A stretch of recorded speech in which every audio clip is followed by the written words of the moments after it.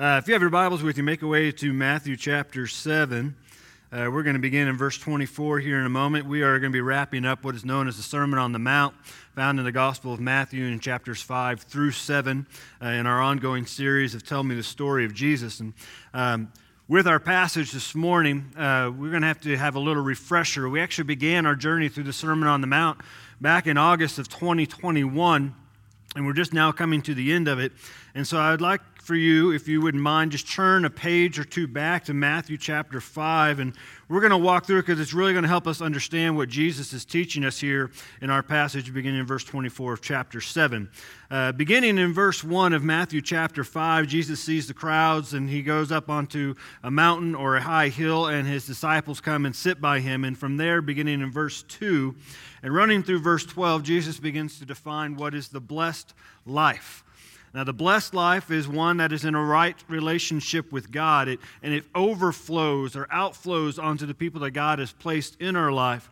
And Jesus' definition of the blessed life would have been countercultural to his day as much as it is to our day. It would be something, if you read through verses 2 through 12, you would see that's not really what we would think would be a blessed life. We would have a different definition. For example, poor in spirit, mourn, meek, hunger and thirst for righteousness, merciful. And it just kind of goes against what we may think of, oh, that's blessed.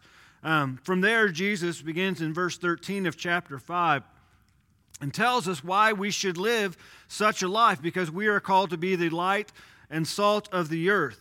And so in order us to do this, Jesus says that I've come to fulfill the law and the prophets, which is a summary of what we call all of the Old Testament. And then he begins to turn his attention to the law in verse 21 of chapter 5. He begins to accurately define what God said when he said what he said. And so Jesus begins teaching us that our relationship with God is actually how we treat people is the evidence of our relationship with God, as he begins talking about how we respond to people, how we look at people, how we feel about people, how we treat people, what we say about people, and ultimately how we love them is to be a reflection of our relationship with God. Now jump with me into chapter 6, where Jesus turns his attention to three spiritual disciplines or practices of righteousness that we are to be giving people. We are to be a praying people. We are to be a fasting people. And Jesus wants to make sure that as we do these things, that we do them in the right way or the appropriate way that is honoring to God and not seeking the applause of men. The final parts of chapter 6 and into the beginning of chapter 7, Jesus delivers three negative commands: not to hoard earthly treasures, not to worry about earthly possessions, and not to judge through an earthly perspective.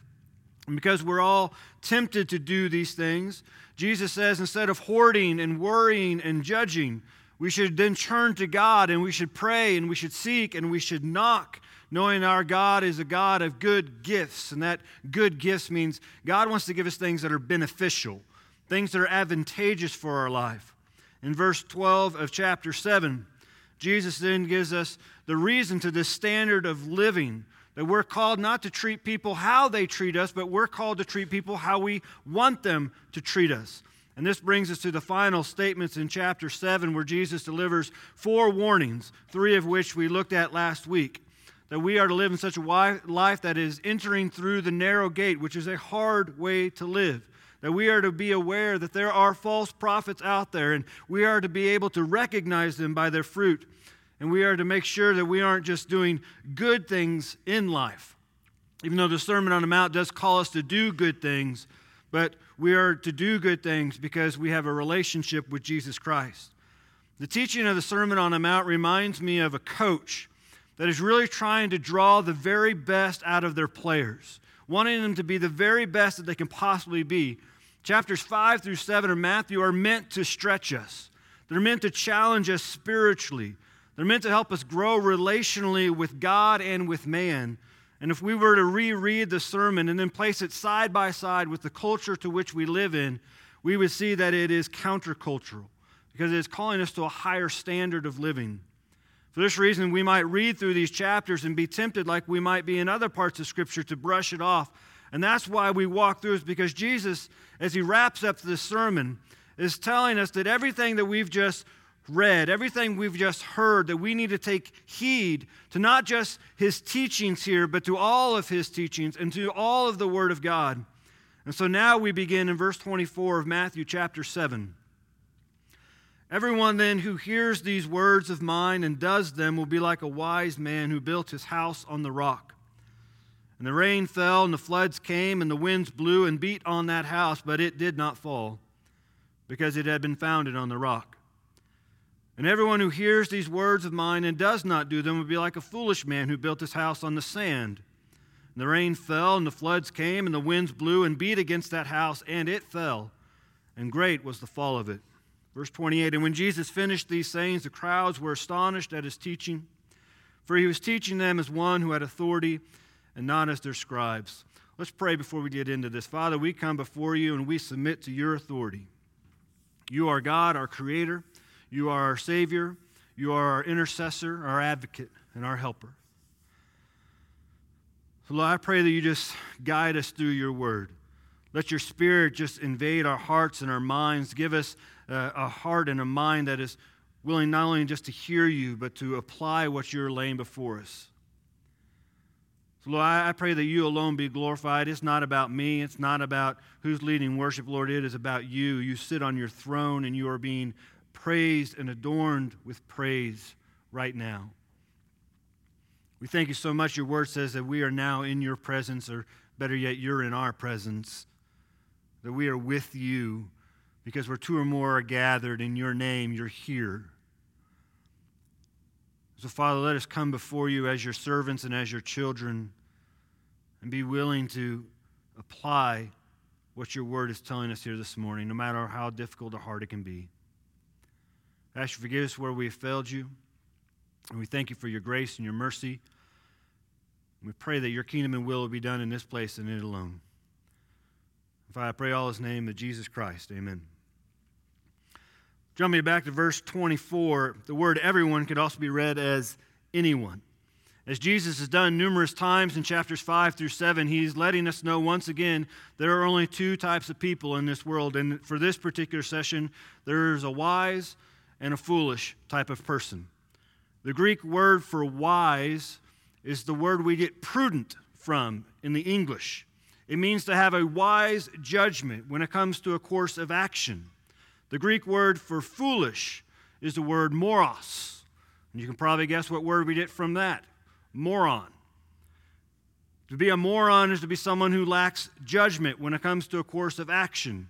We might refer to them as an idiot, someone who's stupid, someone who's dim-witted, or someone who's a fool. The purpose of Jesus teaching the Word of God is to steer God's people from being foolish. And here in this passage, Jesus is telling us how we can avoid such a foolish lifestyle. One thing we learn is Jesus requires action. Notice something with me, in that both the wise and the foolish have been given the same opportunity when it comes to Jesus.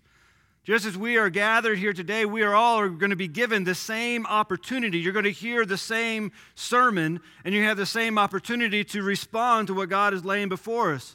Both the wise and the foolish hear Jesus' words, but the difference is in the response. The word for hear means that both types of individuals understood the message, understood the teaching that was being presented before them. They understood the course of action that they were to do in response to it, but only the wise is the one who's doing what is being said. The word does means the wise puts God's word into practice. They adhere to it. They live it out. They accomplish the teachings in the Word of God. They produce the teachings of Christ and the relationships with people. They aren't like the false prophets that Jesus spoke of in verses 15 through 20, that they appear to be doing something they are not. They aren't like the hypocrites Jesus spoke of in chapter 6, verses 1 through 18, and that they're just putting on a show for other people. Wise people are wise because they're authentic. And their authenticity comes from the guidance of the Almighty. Jesus says earlier in this chapter in verse 20 that you will recognize them by their fruit. So he is telling us people will recognize our genuineness, our authenticity by our actions and whether or not they measure up to the Word of God. In the book of James, which is considered a proverbial or wisdom book of the New Testament, we're told something very, very similar there. It says, "Be doers of the word and not hearers only, deceiving yourselves." And what we're being told is how we respond to Jesus. How we respond to the Word of God is actually the revelation or the revealing of our faith and trust in God. As God's people, we cannot just read His Word and be in awe or astonished like the crowds were at the end of Jesus' teaching. As God's people, we can't fall into the temptation that Jesus is a great teacher. He's a great moral leader. He did a lot of great things, and He lived a great life. Here's the thing, the Word of God doesn't allow us just to go to that place. In C.S. Lewis's classical Christian book called Mere Christianity, he points out, "I'm trying here to prevent anyone from saying the really foolish thing that people often say about Him, that is Christ. I'm ready to accept Jesus as a great moral teacher, but I don't accept His claim to be God. That is the one thing we must not say. A man who is merely a man and said the sort of things Jesus said would not be a great moral teacher. He would either be a lunatic on the level of a man who says he is a poached egg, or else he would be the devil of hell. And you must make your choice. Either this man was and is the Son of God, or else he is a madman or something worse. So we can shut him up for a fool, we can spit at him, and we can kill him as a demon, or we can fall at his feet and call him Lord and God. But let us not come with any patronizing nonsense about his being a great human teacher, because he has not left that open to us. And He did not intend to. Throughout this sermon, Jesus has been calling us to a particular course of action and living, and now He drives home the reason why. How we respond to Jesus and His Word will impact our life in a positive way or a negative way. This not only speaks of our day-to-day living, but our eternal living.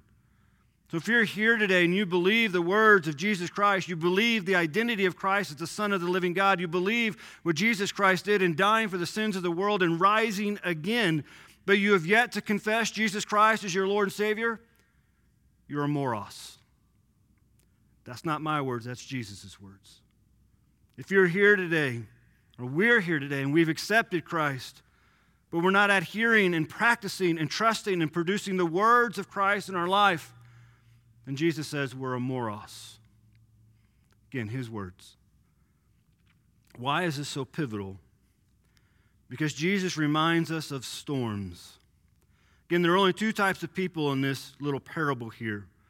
Two types of individuals on this planet. Those who hear the Word of God and do them, and those who hear the Word of God and don't. We may want to subtitle certain groups. We want to call them atheists or agnostics or Buddhists or Muslims or Hindus or Scientologists or Jehovah's Witnesses or Mormons, Wiccans, whatever title we want to give them. But it all comes down to what do we do with the Word of God? How do we respond to it? Do you notice that both the wise and the foolish are going to experience storms in life? For both types of individuals, the rain fell, the floods came, the winds blew, and it beat on or against that house. The term house is not referring to a structure, it's referring to our life. Our life is the house here. Is our life living according to the Word of God, or is it living opposed to the Word of God?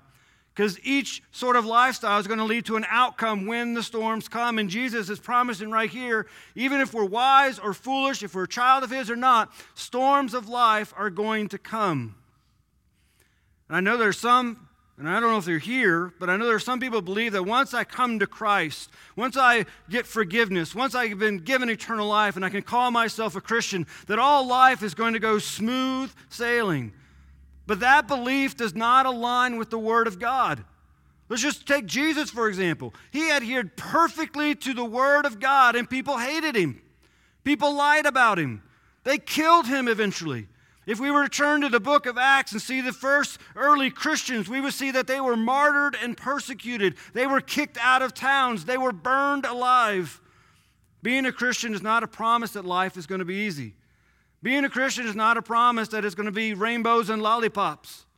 Jesus tells us right here, storms are going to come. Life is going to get hard.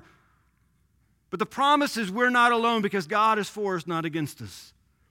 It is also a promise when life gets hard, if we're living according to the Word of God, here's the promise: we will survive. We will be standing in the end. It's not going to say anything that you all don't know already. This life is filled with the unthinkable. It's filled with confusion. It's filled with doubts. It's filled with pain. It's filled with the unknown. It's filled with loss. Jesus is telling us, in order to survive these times in life, in order to survive these storms, we can't just hear the Word of God. We can't just read the Word of God. We have to put the Word of God into practice. In other words, we have to live it. The imagery Jesus uses here concerning storms is one that his audience would have been well versed on. In this area, there were rivers and lakes and seas, and storms would come through. It was a very agricultural type of environment, so they would get rain all the time, and things would rise, things would flood. The word beat can also be read as pounded and slammed. It's painful. It's the image that we see sometimes on the news when we watch hurricanes come across the coast. It's images of severe storms that come through our area that bring tornadoes. Jesus is telling us that all people are going to go through storms in life. All people are going to experience these things. The difference is the wise will not fall, but the foolish will have a great and mighty fall. That phrase, it fell, and great was the fall of it. In other versions of Scripture can be read, and it collapsed with a great and mighty crash. Again, Jesus isn't speaking about a house. He's speaking about our life. And he's warning us here with his words that we have to apply his words not just on Sunday, but we also have to apply his words on Monday. We have to live by it. And if we don't, here's the warning. If we just check in and check out of church on Sunday, if we just open our Bible and read it and do nothing with it, Jesus' warning is right here. We're going to complete destruction and ruin. We'll be left trying to pick up the pieces. We'll be left with questions like, why God? And God, how could you let this happen? We're all going to experience these moments in life, but Jesus has promised those who hear and do the Word of God will be left standing.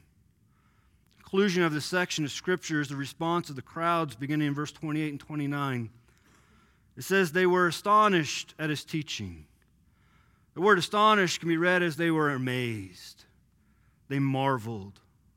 They were overwhelmed. And the reason was because verse 29, he was teaching as one who had real authority and not as their scribes. To speak of the scribes is to speak of the teachers of the law. These were the individuals who knew the religious laws of God. Scribes were experts when it comes to what we would call God's Word. They would have been individuals who had a doctorate of theology. The problem with the scribes is they had no education when it comes to bibliology or Christology. Scribes knew the Word of God, but they didn't see the Word of God as the ultimate authority. A lot of times they saw themselves and their own little group. Scribes would teach the Word of God. They would read the Scriptures, and then they would turn to their traditions, or they would turn to past scribes to drive home their point. But Jesus doesn't do this. Jesus doesn't quote another writer. He doesn't quote another teacher. He doesn't quote another scribe. Jesus made statements like this: you have heard that it was said, and then he would follow it, but I say to you. See, Jesus spoke with greater authority than the religious elites.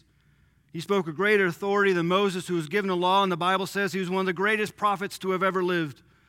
He spoke with greater authority than anything the crowds had ever heard or experienced in their life. And Jesus declared the Word of God in authority of God, to which all mankind will answer to. What's the point? Well, this is what's going to aid us in our life in living out the Word of God. Jesus reigns above all. Jesus didn't come to deliver counsel. Just go back to Matthew 5 and read through chapter 7. He didn't come to deliver counsel.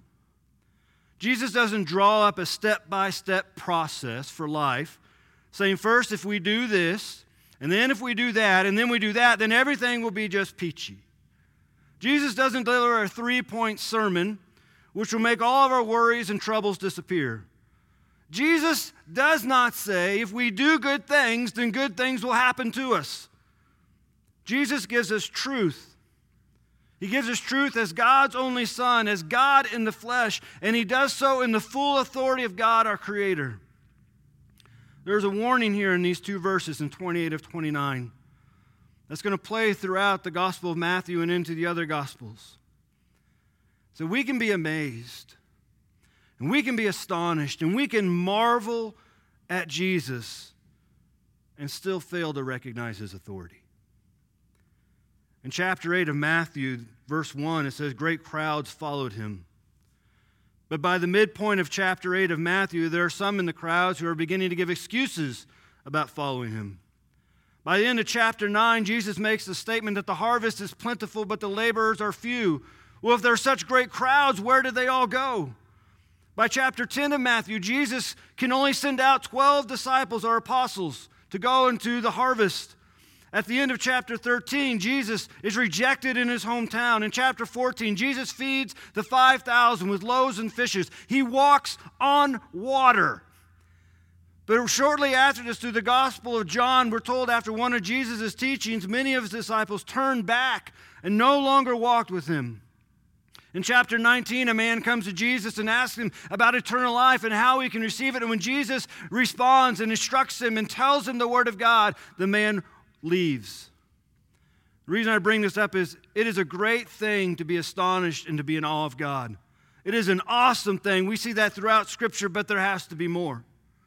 It is a great thing to know that Jesus has real authority, but there has to be more. As God's people, we are not only called to be astonished and to recognize his authority, but we're called to obey it. We're called to devotion. And if you look in the book of Acts, the first believers were devoted to the apostles' teaching, which would have been all that Jesus had done in all the Old Testament. And they were devoted to one another. Devotion. Jesus Christ reigns above all things, which means he reigns over all things in our life. Jesus would say this devotion, this obedience, a little more plainly and honestly and straight to the point. Here's what Jesus says. If you love me, you'll keep my commandments. If anyone loves me, he will keep my word, and my Father will love him, and we will come to him and make our home with him. Now, isn't that the house we want to live in? Isn't that the type of house we want to have on the firm foundation of the rock? I'd like to invite Sarah to come up and play a song for us that I'd like for us all to sing. And some of you are like, is that a new song? No, it's not. So I was studying this week for this morning. This song just kept coming to my mind over and over again. And some of y'all know I grew up on the hymns. That's just my generation. And so this song kept coming to my mind because I believe this hymn captures the essence of Jesus' teaching. And what I'd like us to do is to cry out with our heart, because we know now storms are going to come, but we also know we have a solid rock to which we can stand on and we can build our life upon. So I'm not going to ask you to stand, but I would like for you to sing. The song is called The Solid Rock.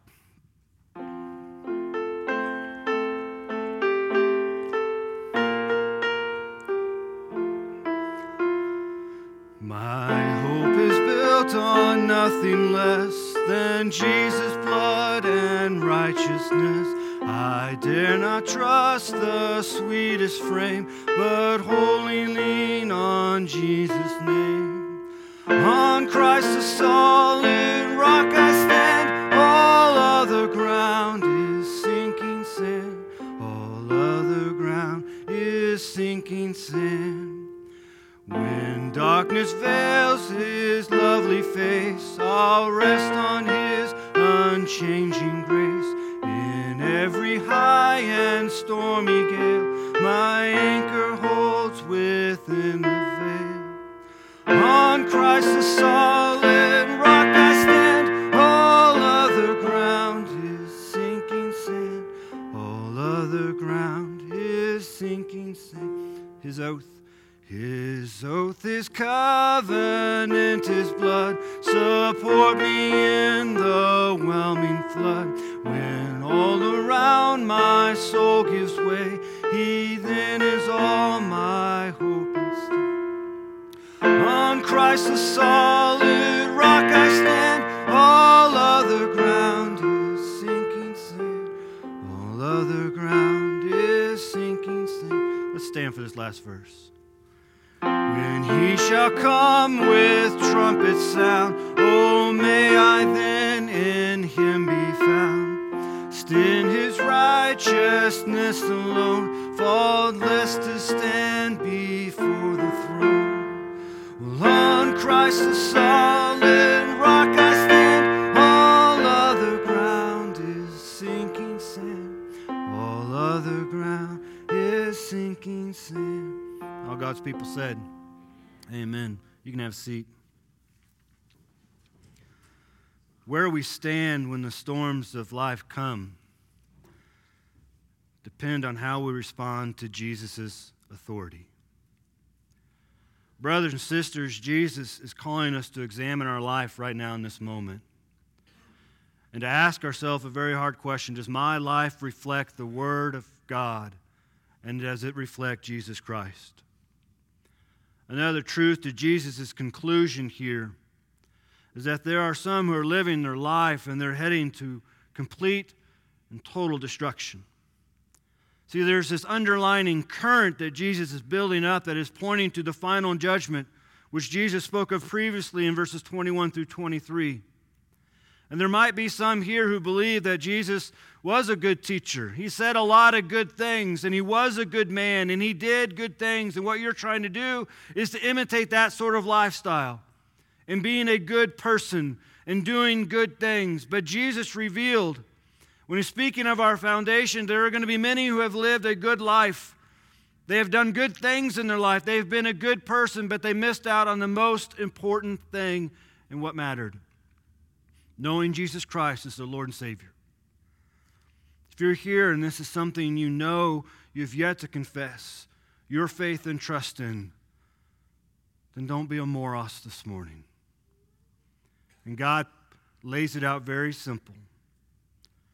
First, we admit to God that we are a sinner. If you don't know what that word sin means, if you've ever been to a basketball game and you've seen an air ball, it completely misses the mark. That's sin. We completely miss the mark of God's perfection and holiness. And so we admit to God, God, I'm a sinner.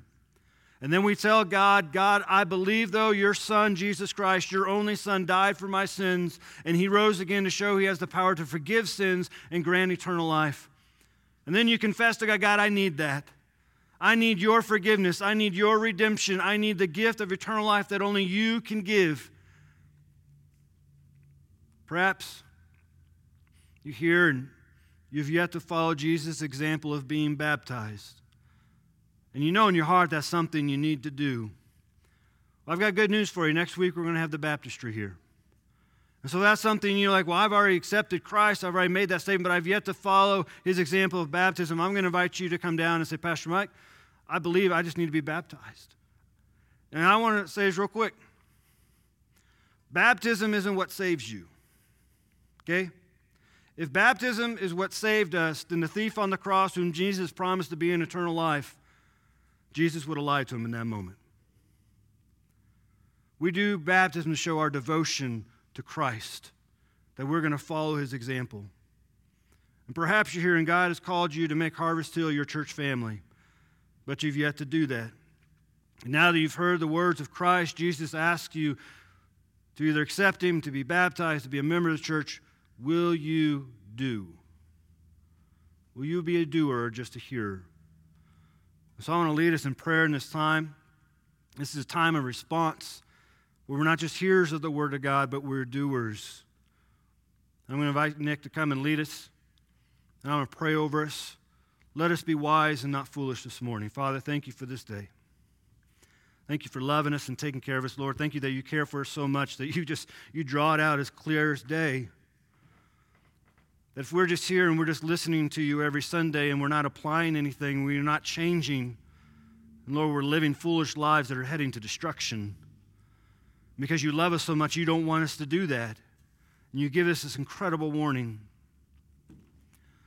Father, you know everybody's heart here this morning. You know who have accepted you as their Lord and Savior. You know who are living for you. Lord, we all know we can do better. We all stumble. We all fall. We all sin. But thank you so much for your grace and your mercy. Thank you so much for your discipline, Lord. You tell us in your word, as our Father, you discipline us because you love us. We thank you so much for that, even when it's hard. Father, I pray in this moment that you be glorified and the hearts that have heard your word would respond to what you've laid on them to do. We pray this all in the name of Jesus Christ. Amen.